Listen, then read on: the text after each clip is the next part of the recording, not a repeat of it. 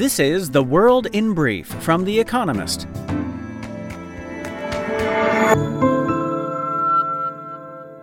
Our top stories.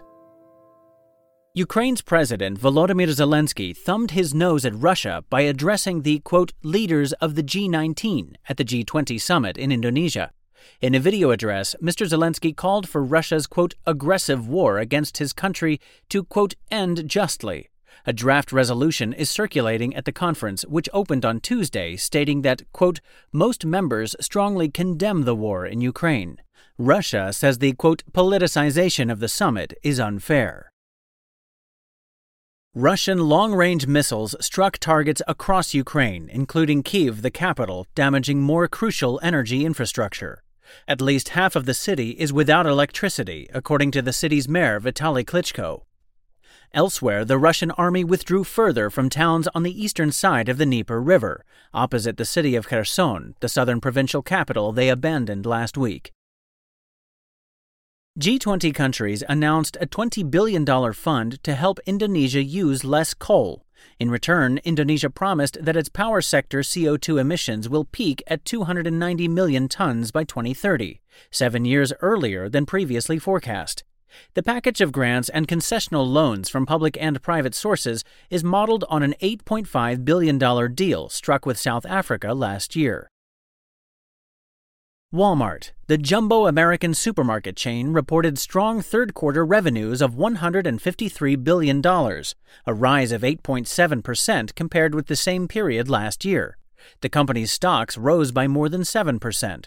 The firm also agreed to pay $3.1 billion to American states and cities, which accuse the retailer of contributing to the opioid crisis by failing to regulate prescriptions, although it has not admitted liability. Kevin McCarthy won the Republican Party's nomination for Speaker of America's House of Representatives, beating Andy Biggs, a devotee of Donald Trump, by 188 to 31. The Republicans look likely to wrest control of the House from the Democrats, albeit with a slim majority and deep internal schisms. Despite losses in key races, the hardline bloc is large enough to stop Mr. McCarthy reaching the 218 votes he needs to officially become Speaker in a House-wide contest in January. Federal prosecutors in New York opened an investigation into the collapse of FTX after the crypto exchange filed for bankruptcy amid a rush of customer withdrawals. The probe will examine whether FTX lent customers money to Alameda Research, a crypto trading company also owned by Sam Bankman-Fried. Two of America's regulators, the Securities and Exchange Commission and the Commodity Futures Trading Commission, have already launched similar investigations.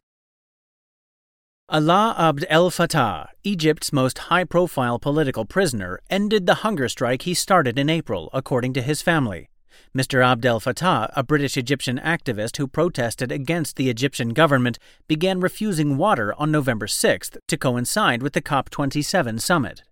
His case has drawn attention to Egypt's human rights record, with campaigners, celebrities, and world leaders calling for his release. And fact of the day, 6,000. About the number of populated islands that make up Indonesia, Southeast Asia's largest economy. And now, here's a deeper look at the day ahead.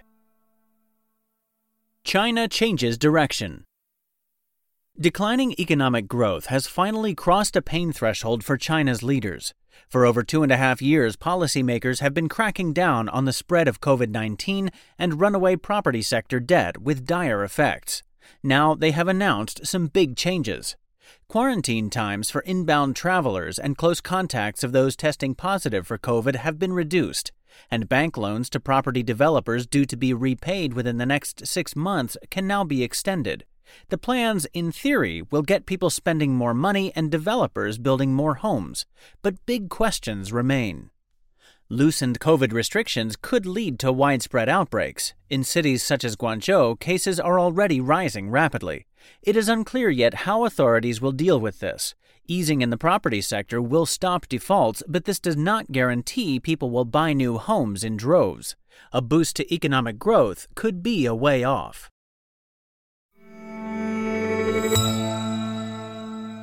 Vladimir Putin's ghost at the G20. Russia's president stayed away from the G20 summit, yet haunts the gathering in Bali. His war in Ukraine has aggravated the many problems from inflation to the food crisis the group is grappling with. It also makes reaching agreements harder. There will probably be no family photo because many Western leaders refuse to be pictured next to Mr. Putin's stand-in, Sergei Lavrov, Russia's foreign minister. As with other recent G20 events, there may be no final communiqué since Russia objects to Western efforts to have leaders denounce the invasion and its repercussions. A draft text declaring that, quote, most member countries strongly condemned the war, while acknowledging differences in, quote, national positions is under negotiation. Many countries feel they are paying for a conflict that does not concern them. Quote, if the war does not end, it will be difficult for the world to move forward, said the summit's host, President Joko Widodo of Indonesia. Mr. Putin's reply? The largest yet large volley of missiles aimed at crippling Ukraine's power grid.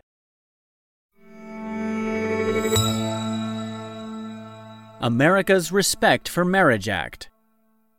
When America's Supreme Court overhauled the right to abortion, it also raised the specter of curtailing other liberties.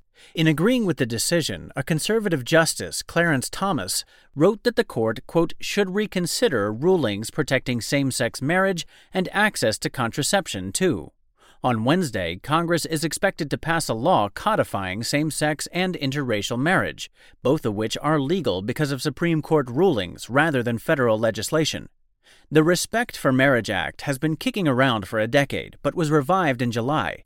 It would repeal the Defense of Marriage Act, passed by a Republican-controlled Congress in 1996, which allowed states to ban gay marriage, but was later defanged by 2 Supreme Court decisions. Few state Republicans publicly support the bill, but Democrats say they have enough votes to ensure it will pass, and it received 47 votes from House Republicans in July.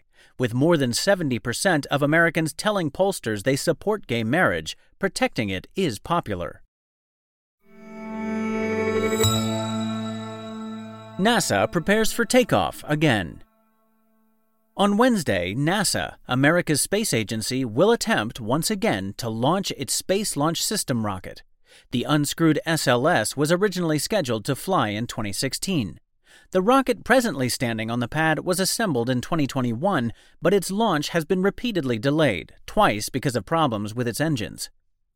More recently, the rocket was left out during Hurricane Nicole on November 10th, though NASA's engineers reckon no significant damage was done.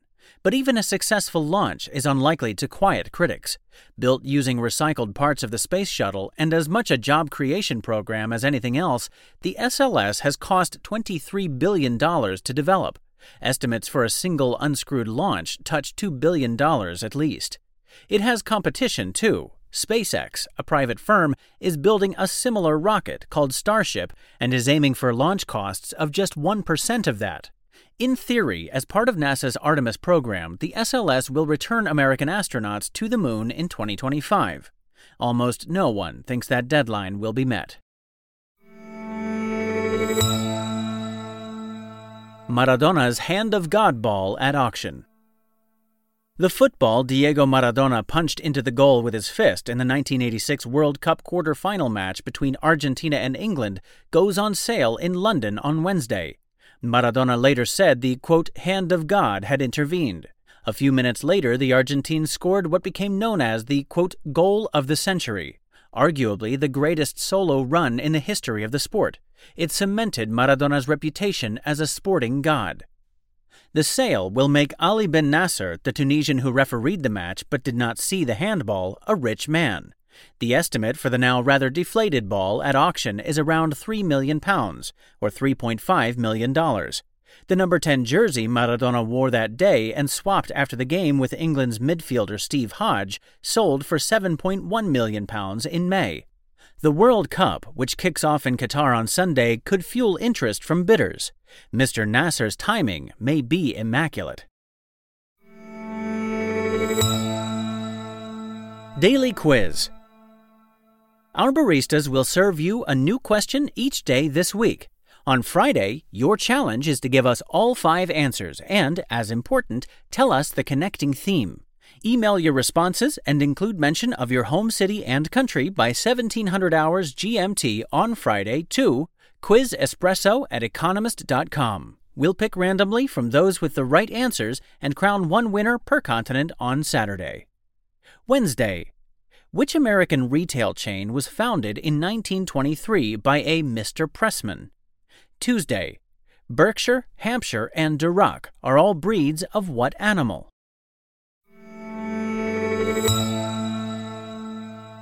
Finally, here's the quote of the day from Aniran Bevan, who was born on this day in 1897. Freedom is the byproduct of economic surplus. That's The World in Brief from The Economist, available 3 times every day of the week. You can also hear interviews and analysis from our journalists, including our current affairs podcast, The Intelligence, on your podcast app. And subscribers to The Economist have access to each week's full edition in audio. Just download The Economist app to start listening.